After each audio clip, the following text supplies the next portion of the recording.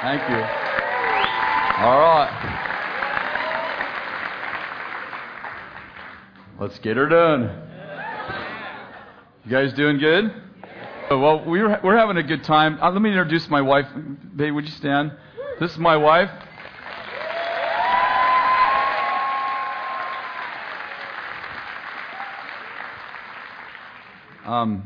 We met Kathy when she was 12, and we got engaged when she was 13, and that's actually a true story.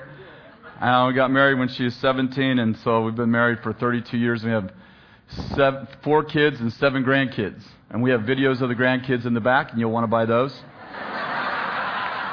They're a little bit more expensive than our CDs, and you know why that would be. So, well, we're going to have some fun. I guess you guys are all right with having fun, huh? I think God's into fun. I mean, the first miracle Jesus ever did was make wine. I like that. It set a precedence for everything else. I like, Jesus, Mary says, Jesus, they're out of wine. And he said, what does that have to do with me? I always wondered how Mary knew that Jesus made wine unless he was doing it at home.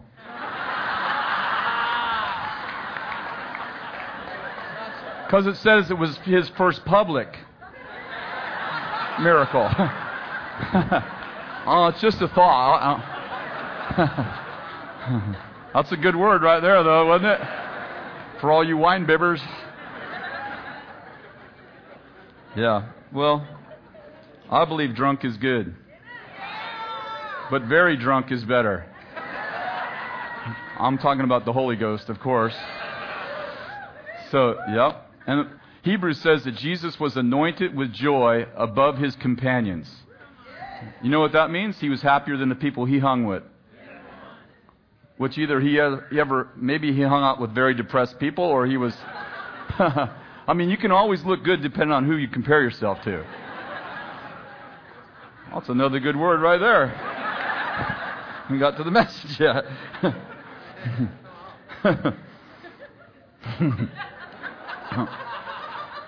Well, you guys have already had David and Graham, so you've already done deep.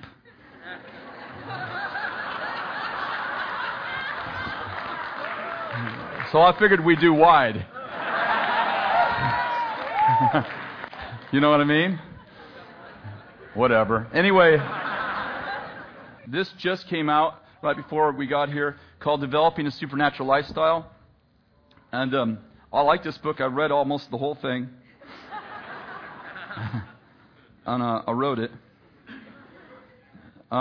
It has chapters in it. The first chapter is called History Makers, and the second chapter is called Victims, Vampires, and Voices.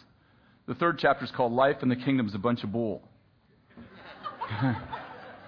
The fifth chapter is called Living in Graceland. How many know Elvis is dead, but Jesus is alive?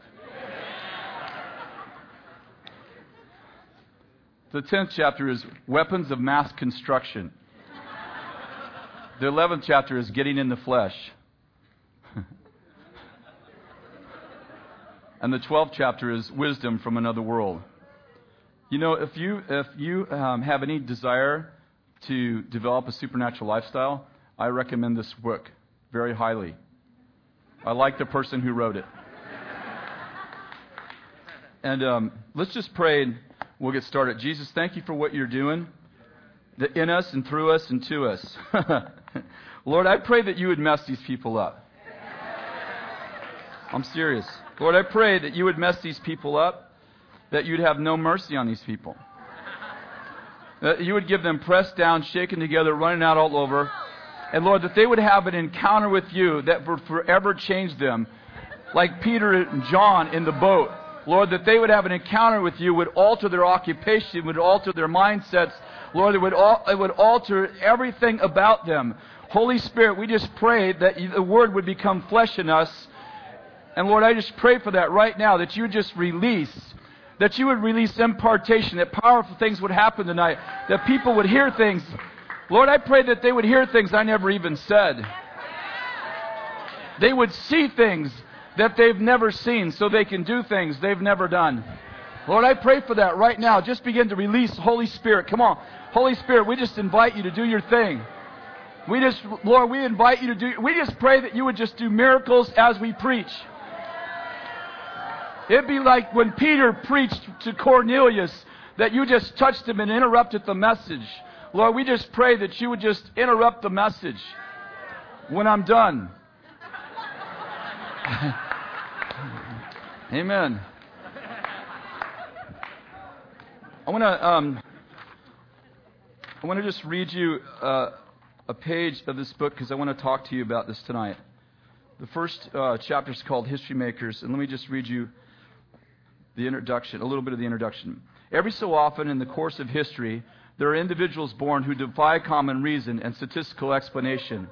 These are God's great ones who break the tether of their generational expectations and rise to the high call that seems to echo from somewhere far beyond the grave. The prophets of old peered into the future and spoke of these violent ones who would force their way into the kingdom, take hold of heaven, and pull it down to earth. These reigning saints refuse to have their exploits be a mere reflection of the past, but instead break the gravitational barriers of naysayers and doubters, journeying far beyond the boundaries of reason into places where no one has ever gone before. Ultimately, they capture the prize of the upward call of God that lies in Christ Jesus. These are God's history makers, the Lord's chosen people, His mighty men, His holy nation. Many of us can feel the vacuum of this vortex drawing our hearts into this divine destiny. We find our inner man longing and stirring and burning for the great adventure.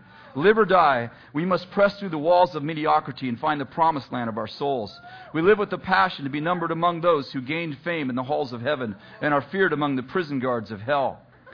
If we're going to walk as God's ruling royalty, it's incumbent upon us to pray unceasingly, give sacrificially, dream unreasonably, serve wholeheartedly, love unashamedly, walk innocently, believe undoubtedly, and live powerfully. These are the qualities of the body of Christ in all her glory. She is to be the most creative force on the face of the earth. Therefore, we must not allow ourselves to become known for our boxes. That is, famous for what we don't do because of our righteous constrictions. Abraham Lincoln, George Washington, and Benjamin Franklin had certain moral values that restrained their behavior, but they were famous for what they did, not for what they didn't do. It'd be tragic if the most creative people on the face of the earth are allowed to allow themselves to be reduced to rent-a-cops guarding a box, the Ark of the Covenant, that God vacated 2,000 years ago. The truth is, if we don't take our rightful place in the earth, we will relegate sinners, void of the mind of Christ, barred from the wisdom of the ages, wandering utter darkness, to be in the most brilliant light. To be in the most brilliant minds of our time.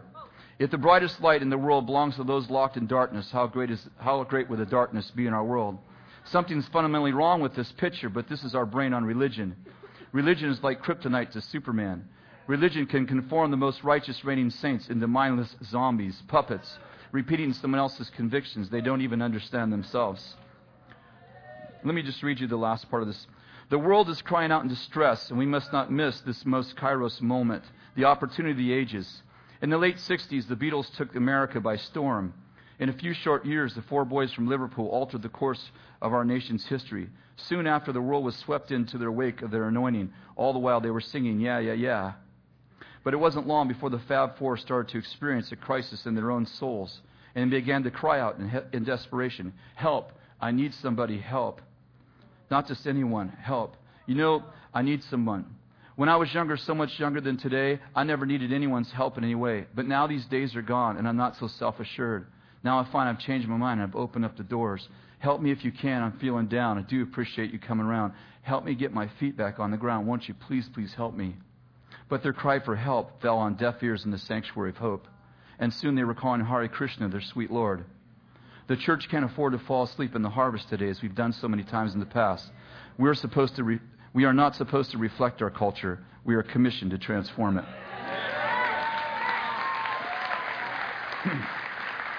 That's a good word right there. Who wants to have this book?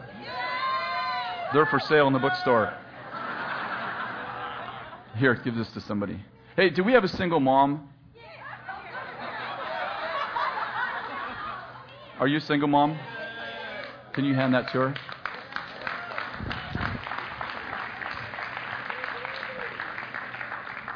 I want to talk to you about the love of God tonight. And I think that probably you guys have been hearing a lot about that already. In Matthew chapter 19, verse 19, Jesus quoted the law, a word out of the Old Testament, honor your mother and father, and you shall love your neighbor as you love yourself. How many know that Jesus said, love your neighbor as you love yourself? That you become a standard. The standard in which you love yourself determines the standard in which you love everyone else. In John 15:12, Jesus actually increased that in the New Covenant, when he said, this is my commandment, that you love one another just as I have loved you. How many know that the way that Jesus loves you is even greater than the way that you love yourself? And so we're commanded to love each other as we love ourselves. Turn to Ephesians chapter 3. Start from verse 14. For this reason I bow my knees before the Father, from whom every family in heaven and earth derives its name, that he would grant you, according to the riches of his glory, to be strengthened with power in his Spirit in the inner man, so that Christ may dwell in your hearts through faith, and that you may be, and that you, being rooted and grounded in love, everybody say in love, may be able to comprehend with all the saints what is the breadth, the length, the height, and the depth, and to know the love of God, which surpasses knowledge, and that you may be filled with the fullness of God. Now unto him who's able to do exceedingly abundantly, more than we ask or think, according to the power that works within us, to him be glory in the church in Christ Jesus to all generations, forever and ever. Amen. I want you to notice that Paul says this. He says, I want you to know the love of God that surpasses knowledge. How many of you understand that to know the love of God that surpasses knowledge means that you're going to know by experience what you could never know through your intellect? Your heart will take you places your mind will never go. And God wants to begin to open up new dimensions to us so that we begin to realize that we have this revelation that God actually loves us, and He wants to open up new dimensions that our head no longer becomes the standard in which we understand the love of God. You know, have you ever had an experience with God where your brain, where it just blows your brain? Your brain's like, what's going on? We don't know what's happening here. Somebody give us some information.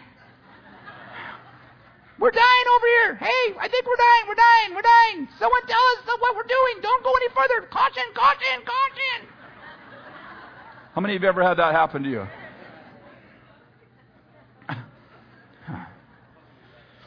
It wasn't exactly like that.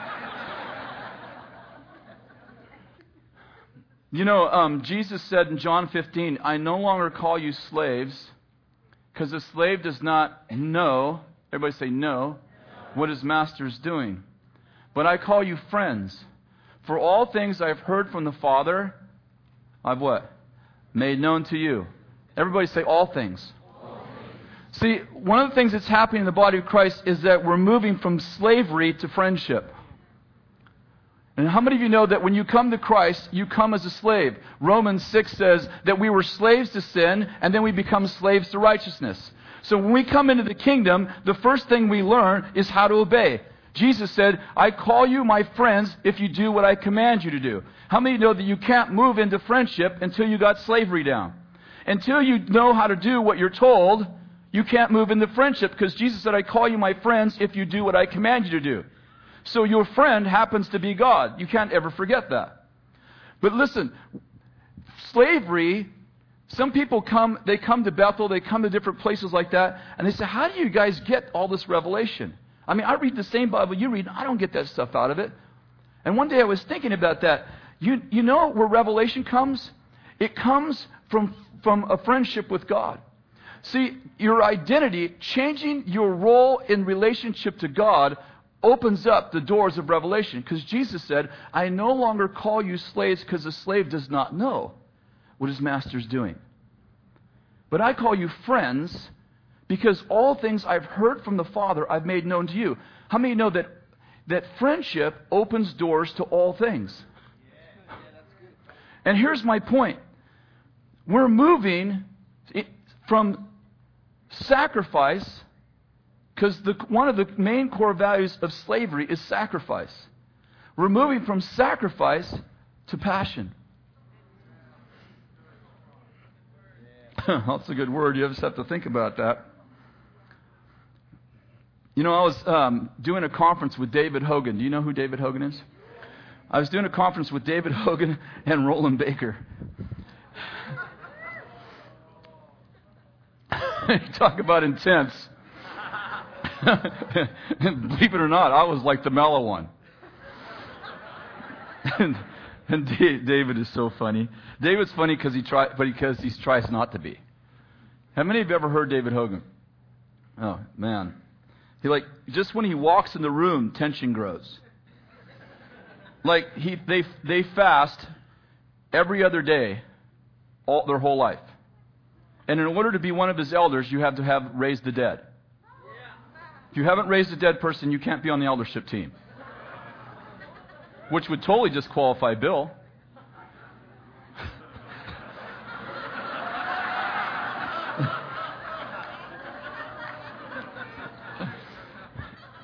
And me too.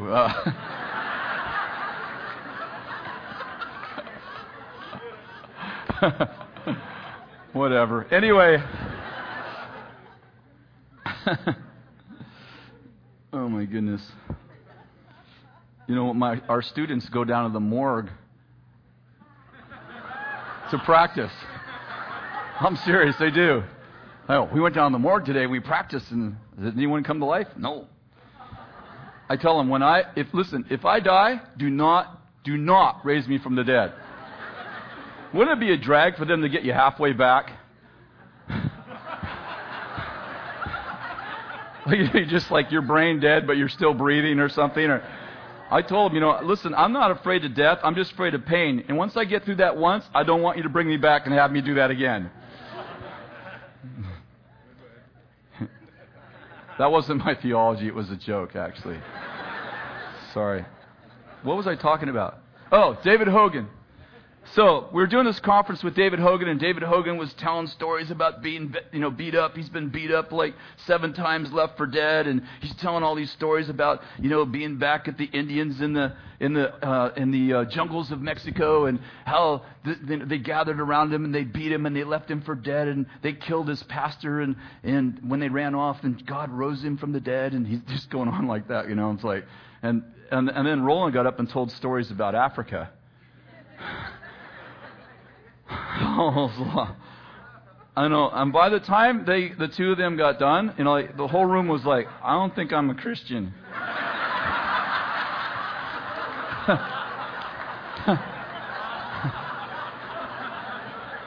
And I was the next session. I'm like, I've never been beat up.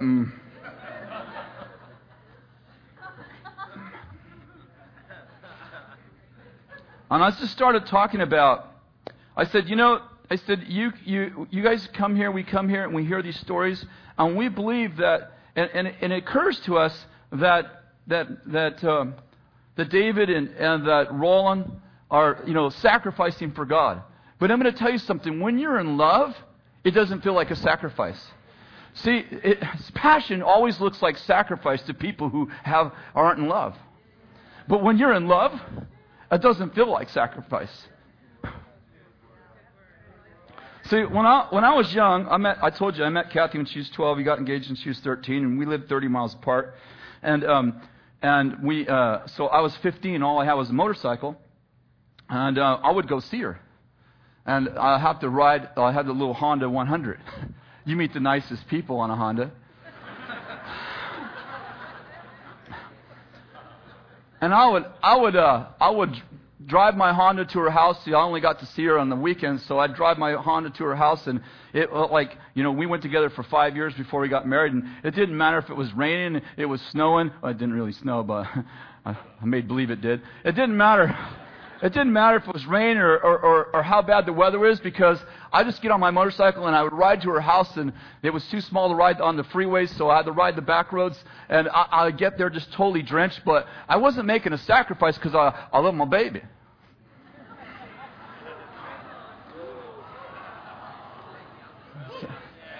See, have you ever read the Song of Solomon? Like the Song of Solomon, chapter 5, verse 7 says, the watchman, the Song of Solomon's about this bride and Solomon, the bridegroom, And he goes to his woman, and he knocks on the door, and she's in bed, and he says, hey, honey, why don't you open the door and let me in? And she's like, well, I'm really sorry, but I'm already in bed, and I washed my feet and all that. And he's all right. Well, whatever. This is like the Message on steroids Bible. So he leaves, right? You remember this part of the story? You can kind of recognize it. Well, he leaves. And as soon as he leaves, she goes, oh, my goodness, what have I done? You know, Mamma Mia. She's an Italian. Mamma Mia, what have I done? And she gets up, and she opens the door, and she takes off after him. And the whole book of Song of Solomon is that they're chasing each other. This is before cell phones. They're chasing each other through the streets. And she's saying, you know, have you seen my baby? He looked like this, and he's like a gazelle, and he jumps over walls. And have you read it? It's in the book, actually. And he's looking for her, and he says, have you seen my baby? She looked like this, and she got rings in her nose, and she got the belly button like this, and she got all the equipment.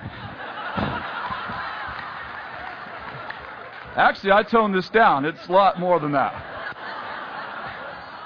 And so they're running through the city. Have you seen my baby? Have you seen my baby?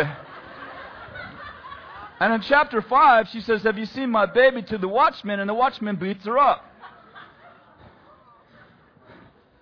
That's amazing how many people can take one verse and make the story about sacrifice. I don't know if you got that. Oh, you didn't get that? See, the Christian life isn't about sacrifice, it's about passion. If you fall in love with Jesus, you'll meet some watchmen who'll beat you up. It's usually the people who are supposed to be taking care of you, they're usually the ones who beat you up. That's a good word, actually.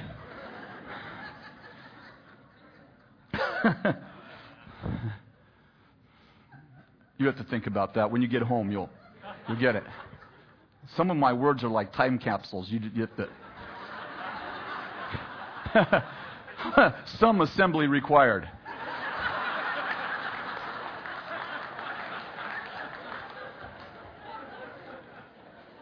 Have you read the Song of Solomon? Have you noticed it'll say the bride, and then it'll say the bridegroom, and then have you ever noticed like about every 5th, 6th, 7th verse it says for the choir? See, Kathy and I, we've been married for 32 years. We never had a bad day. We've had a bad hour. It takes Kathy a little while to figure out I'm right.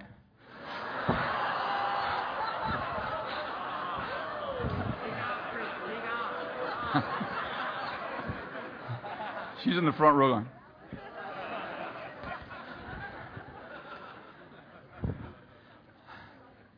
I mean, the only thing that our marriage has lacked, honestly, is a choir. I'm serious. Just think of what kind of passion you'd have if you had a choir following you around, singing to you while you were like, after you love her. You know, like, ain't no mountain high enough. Ain't no valley low enough. Ain't no river wide enough to keep me from you, babe. I mean, think about what kind of passion you would have if you had a dang choir following you around singing about loving your baby.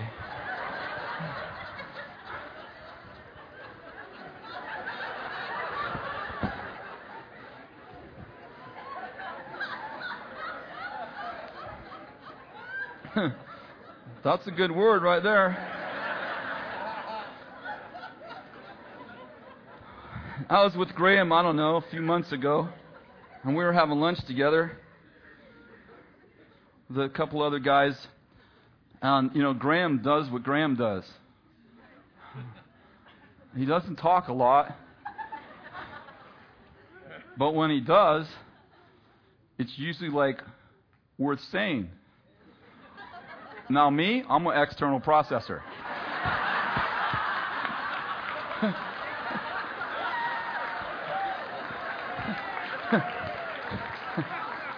I say things just to see if they're true.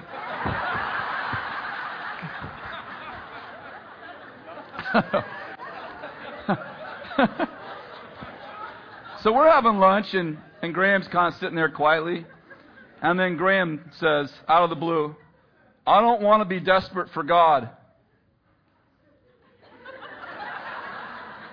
And then goes back to eating.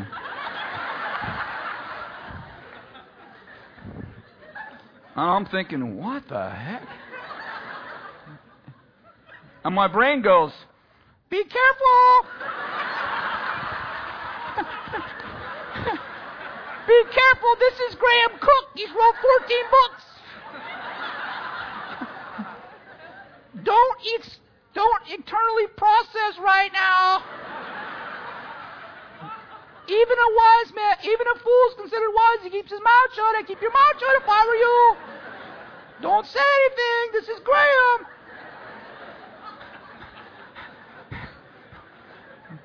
I could share some testimonies of times you opened your mouth and wish you didn't.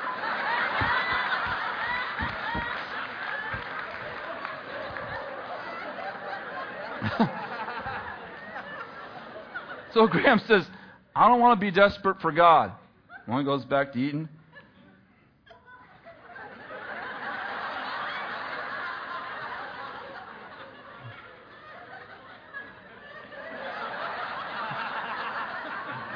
I mean, we've been singing songs about being desperate for God for years.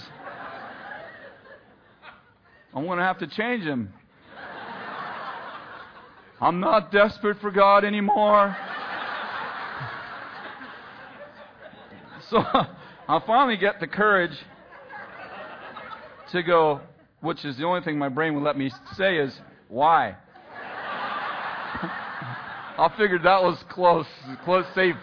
So I said, why? He says, because desperation means that I have a dysfunctional relationship with God.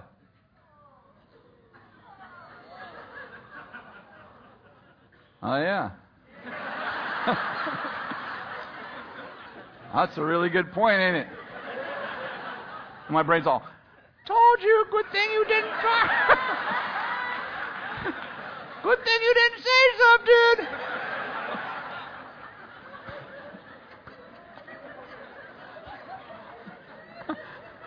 Woo! We got out of that one.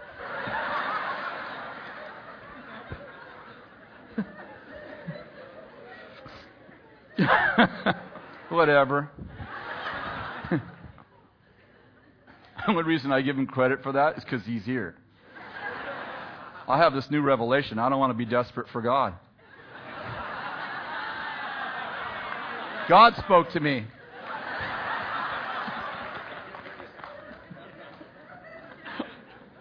I heard someone preach the other day, it wasn't long ago. He was sharing, the Lord gave me this revelation. He's going on and on. I'm like, that's such bullcrap. I told you that at dinner the other night. He's preaching my message, and he said God told him that. He did, through me. But I got no credit for it.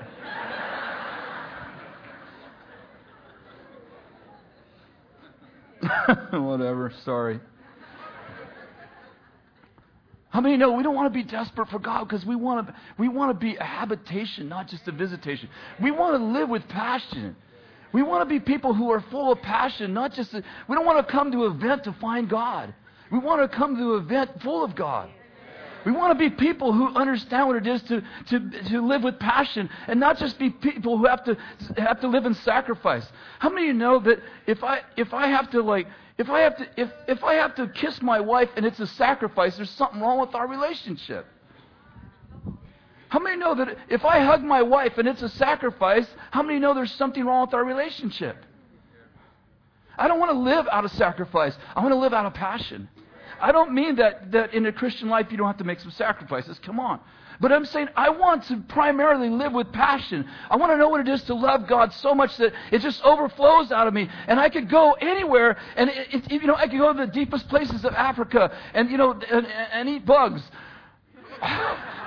Well, power bars.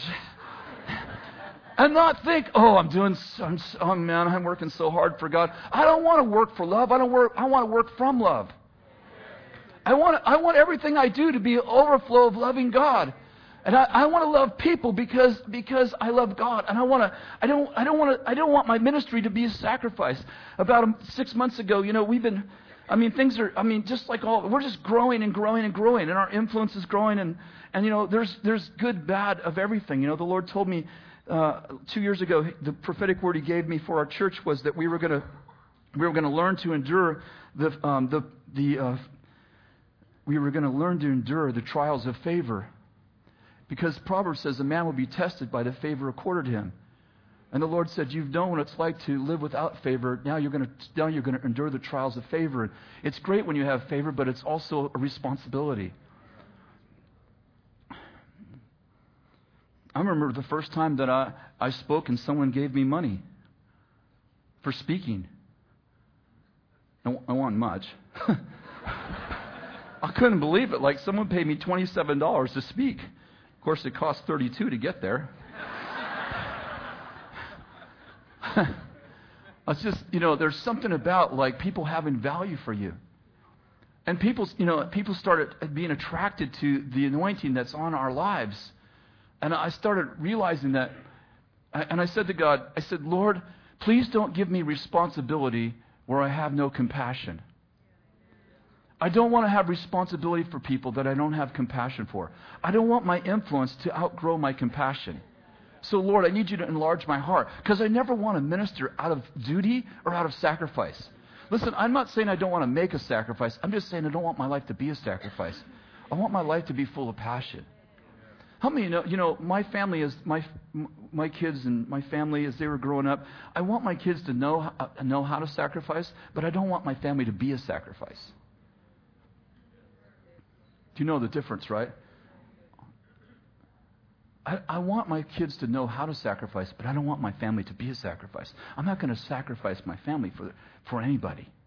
And I want to live with passion so that everything I do is coming from an overflow. And so I started praying about 5 months ago. I said, Lord, all these people are being attracted to us, and they wear me out. They wear me out. Just being honest, they wear me out. It's the first time in my life I get tired of people, and then I found myself ministering out of obligation. It's kind of like, well, you get paid to stay late, so you keep praying for people. And I went home one night and I said, Lord, I don't want to do this. I've never lived out of my life out of sacrifice, and I won't do it now. And so either you get rid of some of these people, or you enlarge my heart so that I have passion and compassion for the people that you've given me responsibility for. And what I found is that the Lord's increasing my passion and my compassion. How many of you are with me? I don't mind making a sacrifice. Everybody has to make sacrifices. I minister when I'm tired. We all do. We all know what it's like for someone. People's crises don't happen on a clock. We know that. So you understand what I'm saying. But I'm saying I don't want my whole life to be going from crisis to crisis because I don't want my life to be like, I don't want to feel like, okay, I just have to die for Christ. How many of you know that we already died for Christ? And now we're supposed to live for Him. Okay, well, think about that. Hebrews 11, can you turn there?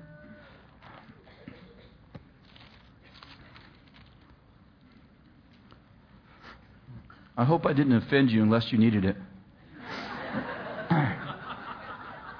Verse 11.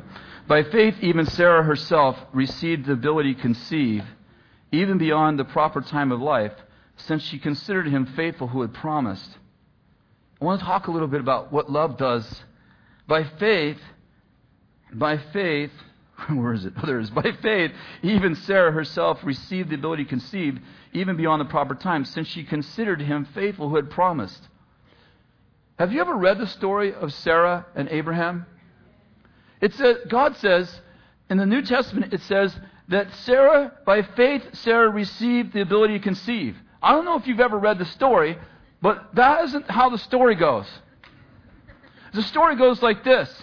they're supposed to they get this prophecy that they're going to have this promised child and all the earth's going to be blessed in this promised child, and it goes on for years and nothing happens, and Sarah thinks that it's Abraham's problem. One day they get in a family argument. You remember this? They get in a family argument and she goes, "Here, well take my mistress and take my servant and see how this works out for you." Because I'm sure she's convinced that she's not the problem. There must have been a lot of big family argument about whose fault it was that the promise wasn't happening. And so he has the act of marriage with Hagar, and she gets pregnant, and Sarah gets mad and chases her out. Remember that? And then years later, God comes to Abraham and Sarah's cooking, and God says, "At this time next year, you're going to have a child." And Sarah overhears him and laughs sarcastically. And God goes, "Good, the child will be named Isaac." She laughed. There's nowhere in the story where she believed. Hebrews says, by faith, even Sarah herself received the ability to conceive, for she considered him faithful who had promised. Here's my point. The blood of Jesus rewrites your history.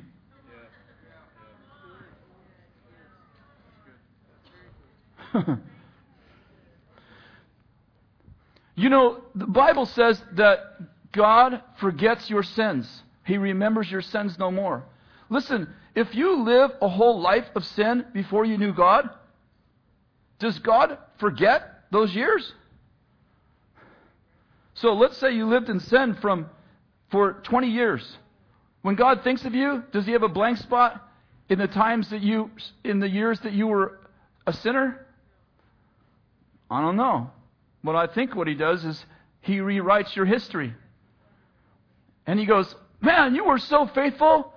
And you go, "God, that doesn't look like me. That looks like you." And He goes, "That's right. You were in me." How many of you know that love rewrites your history? That God views you through the blood of Jesus, and you're unfaithful, you give your husband to a mistress, he comes to you in person, God comes to your house in person, knocks on your door, has dinner with you, and says you're going to have a child, and you even laugh at that, and God goes, "Oh, she was so faithful, she's amazing, that's why she had a child, because she believed me." And you go, "God, when did I do that?" He goes, "When you were in me." See, some of us don't like ourselves, and God goes, "You were amazing." You're like, "Oh, God, I failed you." And He goes, "I don't remember that." "Well, God, don't you remember when I did this and this?" "Well, I don't remember the story quite like that." And all of a sudden, God starts to recount the same story to you. And you go, "God, that doesn't sound like me. That sounds like you." He goes, "That's right. You were hidden in me." How many know that you didn't get to heaven? You didn't get into the kingdom by your works. You got in through the Trojan horse of Jesus Christ. You were hidden in Christ. The law and the prophets, Jesus said that the law and prophets were preached until John. And since that day, everyone's forcing their way into the kingdom, and violent men are taking the kingdom by force. Do you know what happened? The law said, "You can't come in here. You're not good enough." The prophets prophesied judgments against you, and they said, "You can't come in here. You deserve judgment." Jesus said to the Pharisees, "You don't enter the kingdom, and you stand at the door and you resist anyone who tries to get in." How many know the law said you can't come in? The prophet said you can't come in. But then, the cross became a violent act of grace. And it broke down the doors of the law and the doors of the prophets. And you got thrust into the kingdom through a violent act of grace. You didn't get in on your own account. You got in on His. You know why? Because He loved you. And let's make it really clear. He likes you too. I remember years ago, my mother was a cheerleader, the head cheerleader in high school. My father was the captain of the football team. And in 1954, my mother got pregnant with me out of wedlock. And in those years, at least in America, you didn't tell anybody you were pregnant. And so my mother came home pregnant, and my grandfather found out that she was pregnant, and he disowned her. And he said, "Don't you ever come home. You are not my daughter. Stay away from me. Get away from my house, and don't ever come back, and don't use my last name." My mother and father ran away and got married, but they were still not allowed to have any association with the family. And then one day, about a year after I was born, my father went to my grandfather's house, parked down the street so my grandfather wouldn't know he was there. And he came to the back door of the house. He knocked on the door, and my grandfather came to the door. And before my grandfather could send him away, my father dropped to his knees and grabbed his legs and begged for his forgiveness. And it was good that my grandfather forgave him, because we got allowed back in the family, and 2 years later, my father drowned at Anderson Dam. And the story goes that it was raining that night. My father, who was a phys ed teacher and a football player, got drafted by the NFL, actually. The boat tipped over, and my father saved my cousin who was with him, swam him back to shore, and went back for the boat and never came home.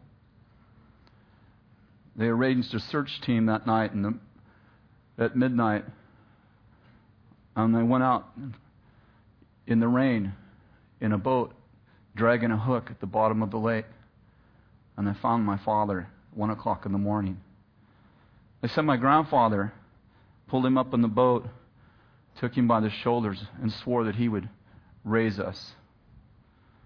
And it's a good thing that he made that commitment, because my mother married 2 years later to a man who didn't like me. He said, "You're the trash that came with the treasure."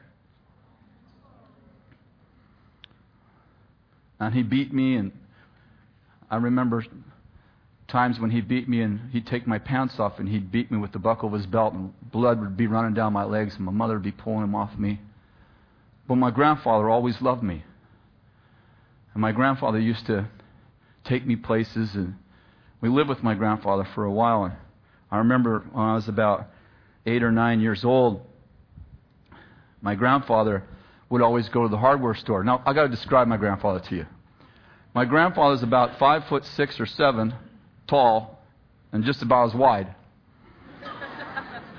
He ain't fat. He's a farmer. And he's just stout. And he always wears coveralls. You know what coveralls are? And he doesn't wear underwear. Now, you would know that if you met him, because he doesn't button up his coveralls.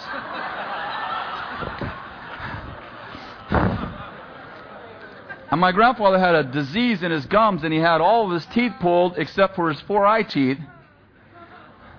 And they built dentures around his 4 eye teeth. And he didn't like his dentures. He said they hurt him, so he'd carry them in his coveralls in the front right here, sticking out in case he wanted to eat something. And he'd go like this. As a nervous habit, he'd go like this when his fangs would stick out. And my grandfather never really walked. He just kind of waddled. And he drove a 53 Ford, a black 53 Ford, his whole life that I can remember.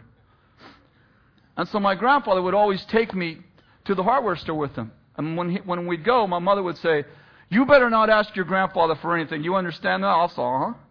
She said, "You better not." I'll say, "Okay." So we get down to the hardware store, and my grandfather said, "You just look around, and when I get done, I'll come find you." I said, "All right." So on one day, I remember this one, we were in the hardware store. My grandfather was doing something, plumbing something, and I was looking around. I went over by the hammers. I saw the hammers.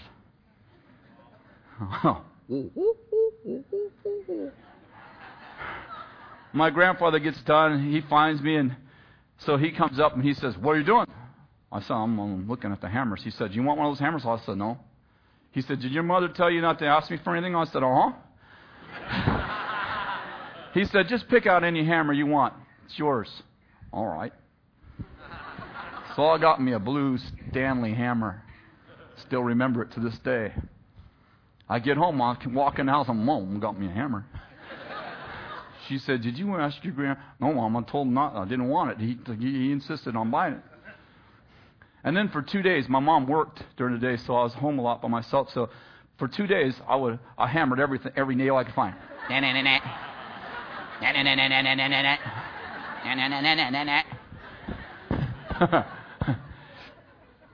And finally, I ran out of nails to hammer. So I decided to build me a go-kart. So my mom's gone, my grandfather's gone to work, and I needed some wood. So I'm looking around for some wood. I can't find any wood anywhere, so I go over to the side of the garage from my grandfather's garage, and I saw wood. So I tore the siding off the side of the garage as high as I could reach. And I built me a go-kart. I went and got the lawnmower wheels off the lawnmower. And I nailed them to my go-kart. And my mother came home. So she comes home. I said, Mom, look, I built me a go-kart. She said, well, that's good. Where'd you get the wood? I said, from the garage. She looked up and the sun was shining through the garage. She said, your grandfather's going to kill you. You are dead. Do you understand this? You are dead. You're going to tell your grandfather where'd you get the wheels? From the lawnmower. You are dead. You are dead. You're going to tell your grandfather you're going to beat him when you get home. I'll tell you that. So my grandfather comes rolling up in his 53 Ford and gets out of the car. And my mother grabs me by the nape of the neck, intentionally to leave bruises. You know, so that you'll remember. They're called monuments of discipline. And she brings me over to my grandfather and she says, tell him what you did. Oh, I made a go-kart. He says, oh, that's a nice go-kart. Where'd you get the wood? From the garage. He looks up. Did you take the wood off the side of the garage? Oh. He goes, we don't need that wood on there anyway. We got some plywood. We'll just put it over it. You won't even see it. Where'd you get the wheels? From the lawnmower. He goes, come on, let's go to the hardware store and get you some wheels. So yep.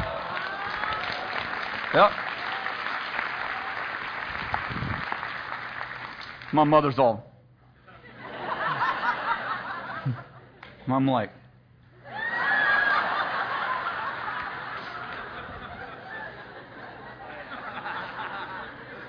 a few years later, my grandfather bought a ranch, a farm actually, and about 100 miles from us. And I come from a Spanish family. I don't know if anybody comes from a Spanish family, but my grandparents are from Spain. And in a Spanish family, you honor the elders. And that means that Thanksgiving and Christmas, you go to see them even if you don't want to. Like my grandfather does believe in sacrifice. And so everybody came to the ranch twice a year, and all my cousins are girls. So we're all like teenagers together, and they're all city girls. And they go to the farm, and I'm living on the farm. And my grandfather, my family, they're not believers. They weren't believers at the time, so they'd have a little too much to drink and stuff. And so my grandfather, they're all having this big party with all my family, and I got 7 cousins. They're all there. And so my grandfather takes the keys from the flatbed truck, and he throws them to me, and he goes, you guys go have some fun. And so my grandfather had an old 53 2-ton truck with a flatbed on it, and I was allowed to drive it. You know, I was 15. I was allowed to drive it on the ranch. So all the girls get in the back of the truck, and I take off from the truck, and we go down the hill as fast as that truck could go, 47 miles an hour. 7 teenagers hanging off the back. And we're going through the dirt as fast as we can go. And we get stuck in the mud. So I say to the girls, I say, hey, you need to get off and push so we can get out of the mud. They're like, all right. So they jump off the back of the truck, and I gun it with the dual wheels, covered them with mud. They're chasing the truck. You're dead. I'm telling your grandpa. You get in the truck. So we get in the truck and we go down this dirt road as fast as we can, fall in the river. And I forgot the road was washed out. So, whoa, we stop. And there's the river on one side and a cliff on the other, so we have to back up 2 miles. So I put it in reverse, and I tell my cousin Denise, who's in the cab, I say, open the door and make sure we don't go off the end there. She said, all right. So I put it in reverse and back up as fast as go, 4 miles an hour. And while we're backing up, I don't know what happened, but the tree grabbed the grabbed the door and ripped it off the truck.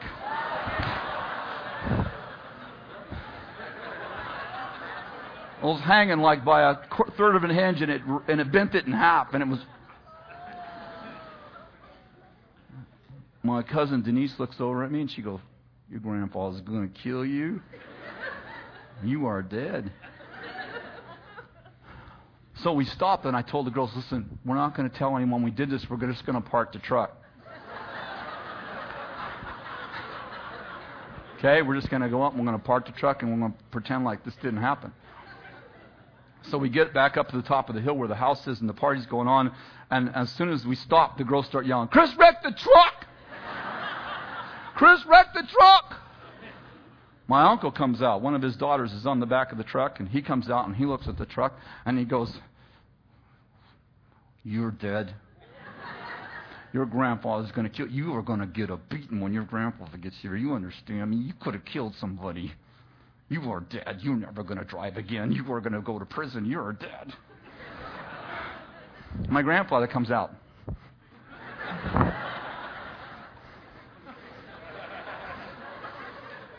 "What's going on?" And he's had a couple, too many to drink. "What's going on out here?" He looks at the truck. "What happened?" He goes, "Oh, I've been thinking for a long time, we don't need doors on this truck."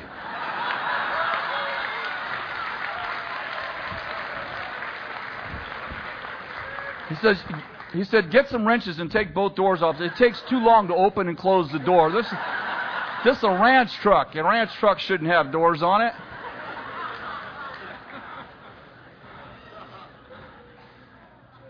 My uncle's all. I'm all.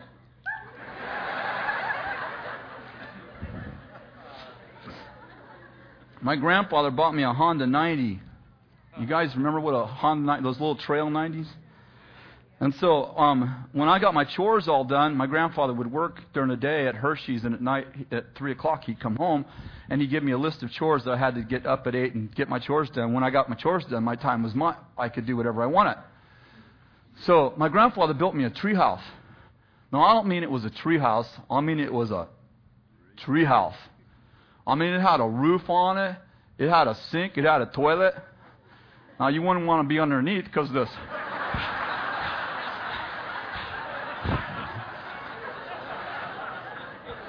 It had a highly innovative disposal system. It's kind of an air dry kind of thing.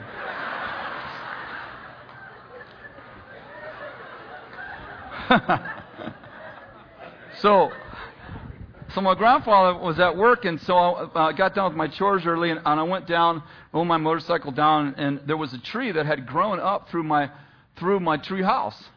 And so I thought, I'm going to pull that tree out. So I went back up to the top of the hill where my grandfather's ranch was. My treehouse was down at the bottom. And I went and got a bunch of chain. I went back down to the tree, and I tied the chain around the bottom of the tree about this big and about 30 feet high. And I tied it to my motorcycle. And I backed up to the tree, and I took off.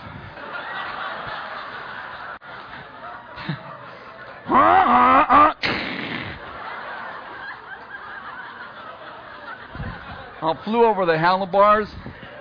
I landed in the dirt. And when I landed in the dirt, I was mad.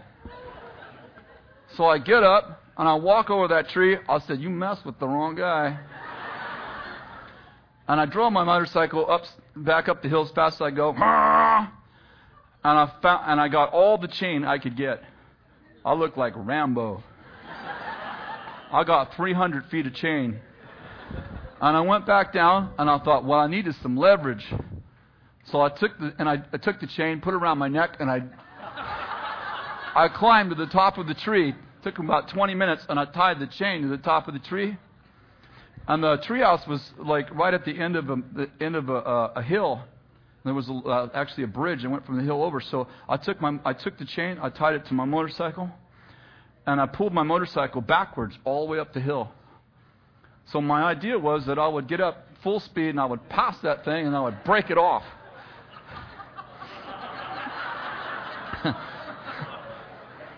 Yep. Yepper. Get her done. See, you guys obviously don't understand leverage.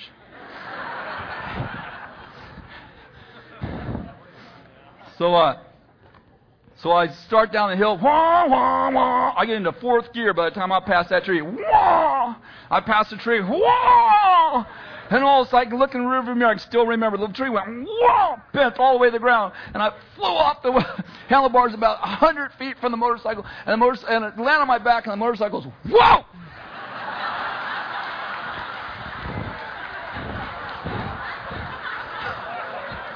Whoa!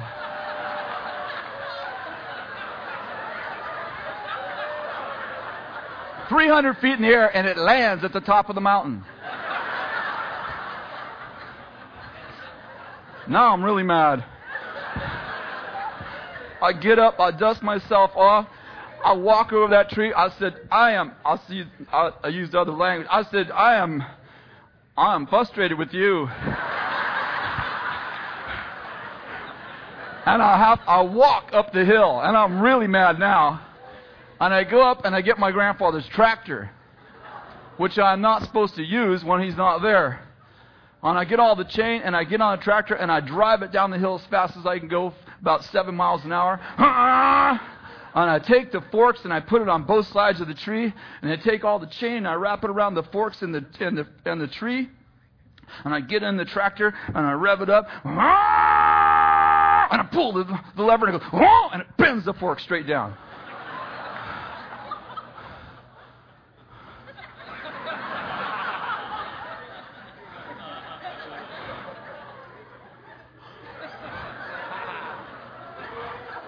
And as soon as it did, I came into my right mind.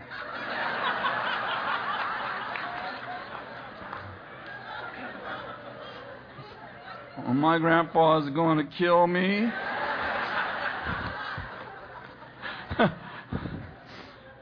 So I drive the tractor back up the hill nice and slow, bring all my chain, and I pull it into the garage. I think I'm pulling in the garage so I won't see it. So I pull in the garage, and I pull the lever for the forks to come all the way back and set it down, and it just go, whoa. Oh, my God, my grandpa's going to kill me.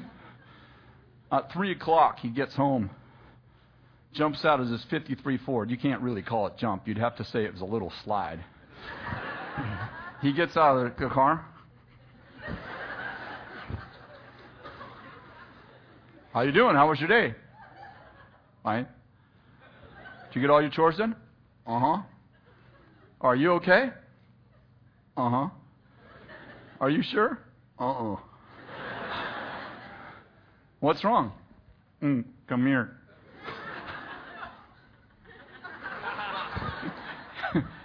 He opens up the garage door. I'll never forget the look on his face as long as I live.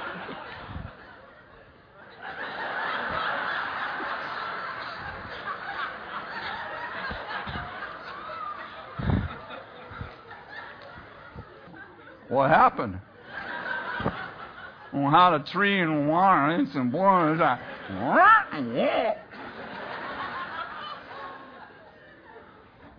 And that's good, because I've been wanting to teach you how to use the torches.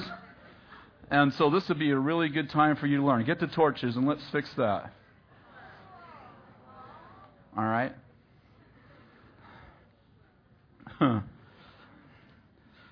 You know what's amazing?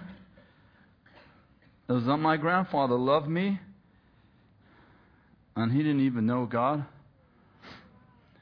And God says, Jesus said that if you love one another and your love is evil, then how much more does your Father love you? My grandfather taught me the love of God before I knew God.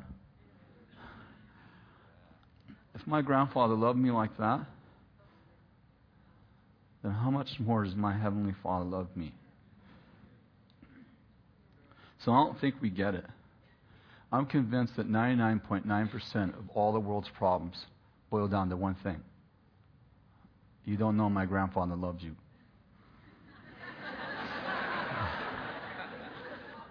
And therefore you don't love you.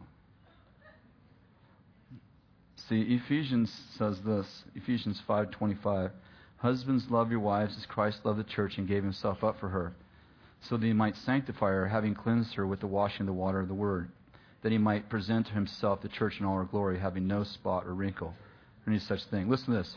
So husbands ought to love their own wives as their own bodies.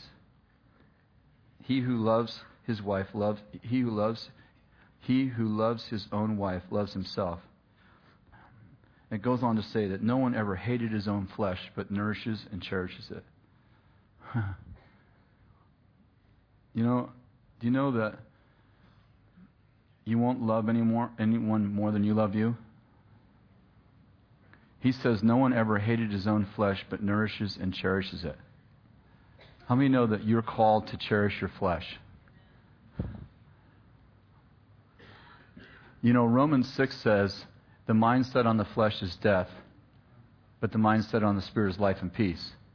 How many know there's flesh, there's old flesh that's died in the baptismal tank that you're not supposed to set your mind on, and there's the new flesh in the new creation. And you can't love anyone more than you love you. As a matter of fact, your love for you is the standard in which you love everyone else. He said, husbands, love your wives as you love yourself. And then he said, no one ever hated his own flesh, but nourishes and cherishes it. How do you know if you're nourishing and cherishing the right flesh? Well, Galatians 5 says that the deeds of the flesh are something. Dang it, I hate this. You know what? As soon as your acne clears up, your mind gets fuzzy.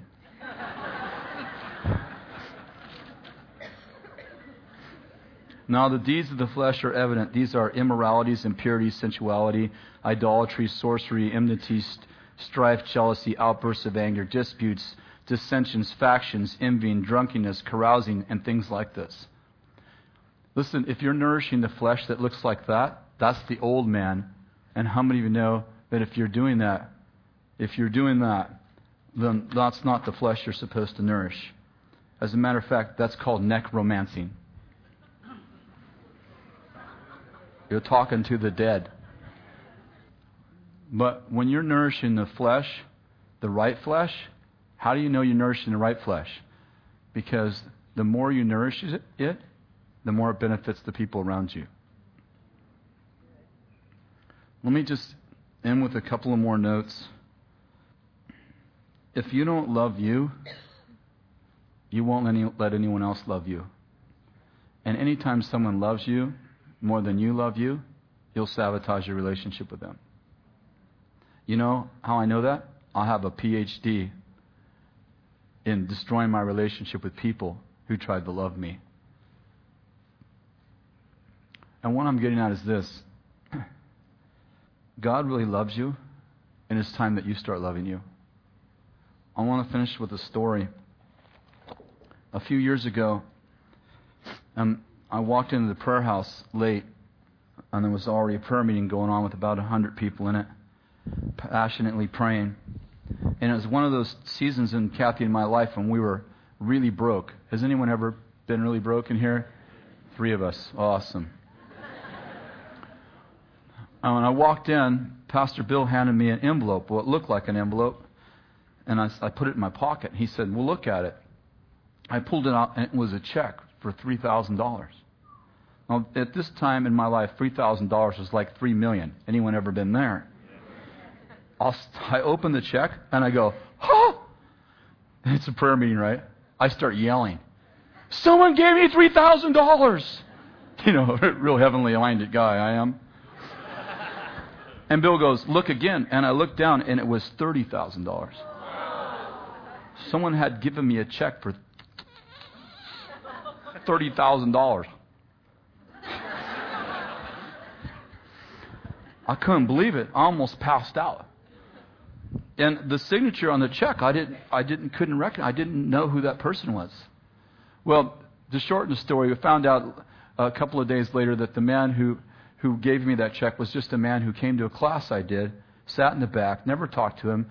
He got a huge inheritance. He had a dream, and in the dream, God told him, give Chris $30,000 of your inheritance. So he gave me the money, gave Kathy and I the money, and then Kathy and I bought him a nice card. We could afford a $3 card after that. And thank you card, and we gave him the thank you card, and everything was well. But then a really strange thing happened. Wherever Eli was, I wasn't. So we have a pretty large sanctuary. Stays cool all the time.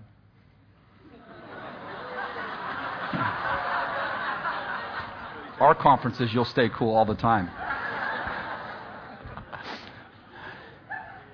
And wherever if Eli came into the sanctuary this way, I would see him. I'd walk all the way around. I'd go through that door. I'd see him in the hallway. I'd turn around and go the other way. And I did that for 6 months. And then one day, Bill's preaching, and I'm in the front row waiting for Bill to finish. And Bill keeps circling the airport. And I got to go to the bathroom. So I'm waiting, and finally, have you ever waited too long? I'm waiting too long. And I decide I better go to the bathroom so I don't go in my pants. So I get up, and I run to the bathroom. And I get to the bathroom door, and I open the door, and Eli's there. But his back's to me. So I close the door, and I start running 45,000 square feet to the next bathroom. And on the way there, I have this thought. Something's wrong with me. I know it seems obvious to you, but it didn't to me. Somebody once said, adversity will introduce a man to himself. And I just got introduced to me. I got home that night, and I couldn't sleep. I was thinking and thinking and thinking and thinking and thinking. The lowest level of life is you don't know that you don't know. The next level of life is you know you don't know. Did you get that? And I just got promoted to I know, I don't know. And I'm laying there, and I laid there, I don't know how long I laid there, but I laid there till the sun started to come up. I remember that the sun was coming up, and I had this thought, maybe I should pray. I know it seems obvious, but it didn't to me at the time. And so I said, God, I think there's something wrong with me. He says, uh-huh. I said, do you know what it is? How many know if God doesn't know what it is, you're in big trouble? Can you imagine how Adam felt when God cried, Adam, where are you?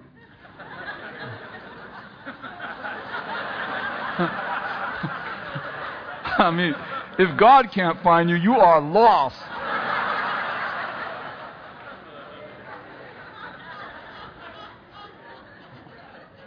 God, I think there's something wrong with me. Uh-huh. Do you know what it is? Uh-huh.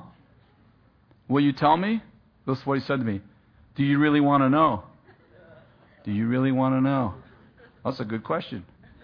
Do you really want to know? When God asks you a question, he typically knows the answer. He said, do you really want to know? I laid there for 5 minutes because denial is a beautiful thing.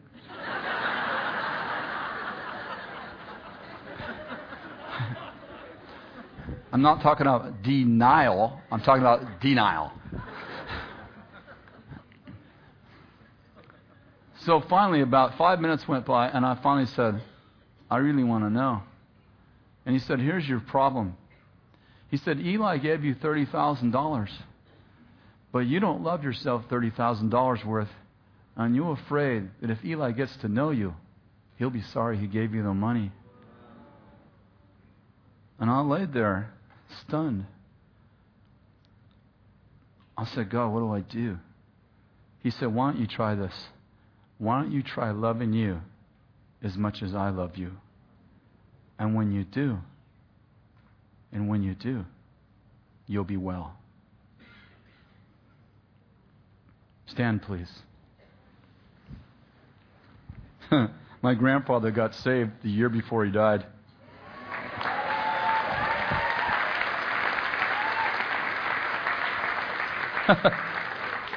My grandfather was an atheist his whole life. I led him to Jesus. And 3 days later, I get a phone call. Now, my grandfather, some of you will relate to this. My grandfather, I didn't even know my grandfather knew how to dial the phone. How many of you had grandparents like that? My grandfather didn't like the phone. And I get this phone call, and it's my grandfather. I pick up the phone. Hello? Hi, this is your grandfather. Get over here. Now. My grandfather knows how to use the phone. I hung up the phone, and I drive over to my grandfather's house. It's about 10 minutes from my house, and I get there, and he goes, come into the bedroom. My grandfather's never behaved like this. I go in the bedroom, I sit on his bed, and my grandfather begins to talk to me about the Bible. You got to understand, my grandfather's been saved 3 days. He's never been in a church building except for at a wedding. And he's never read the Bible. But 2 angels came to my grandfather for 6 months and taught my grandfather the Bible, would sit on his bed and taught. My grandfather wouldn't know an angel if the stinking thing ran it over him. For 6 months, every day for 6 months, 2 angels came at lunch and taught my grandfather the Bible. Is that amazing? My grandfather had a brain tumor. It didn't affect his thinking, but it was in his optical nerve, and it made him blind. So after the angels taught him the Bible, he went blind. And then my grandfather, remember I told you he's a patriarch? He required all of my cousins and all of my uncles to read to him 8 hours a day in 2-hour shifts. Till the day he died. They're reading him the Bible in 2-hour shifts. We all took turns reading my grandfather the Bible in 2-hour shifts. All these people who don't believe in God reading the Bible, 2-hour shift to my grandfather.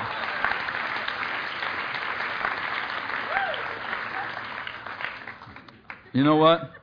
I just want to Ephesians 3 you. I want to pray that you would have an experience, that you would experience love that your brain cannot understand. My goal tonight is that your brain would go, I don't know what's happening. Something's right here. So I want to pray for you. I want to pray that you would experience the love that my grandfather taught me before he even knew God. And that you would begin to love you the way God loves you so you can love everyone else around you. Are you ready? I want you to close your eyes. I don't want you to picture my grandfather right now, because that would be a distraction.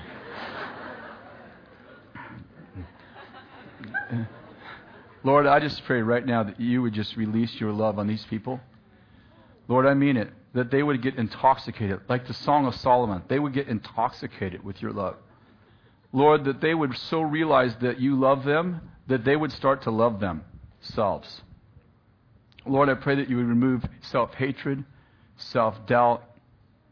Lord, I pray that you would remind them that there's no sin that can separate them from you.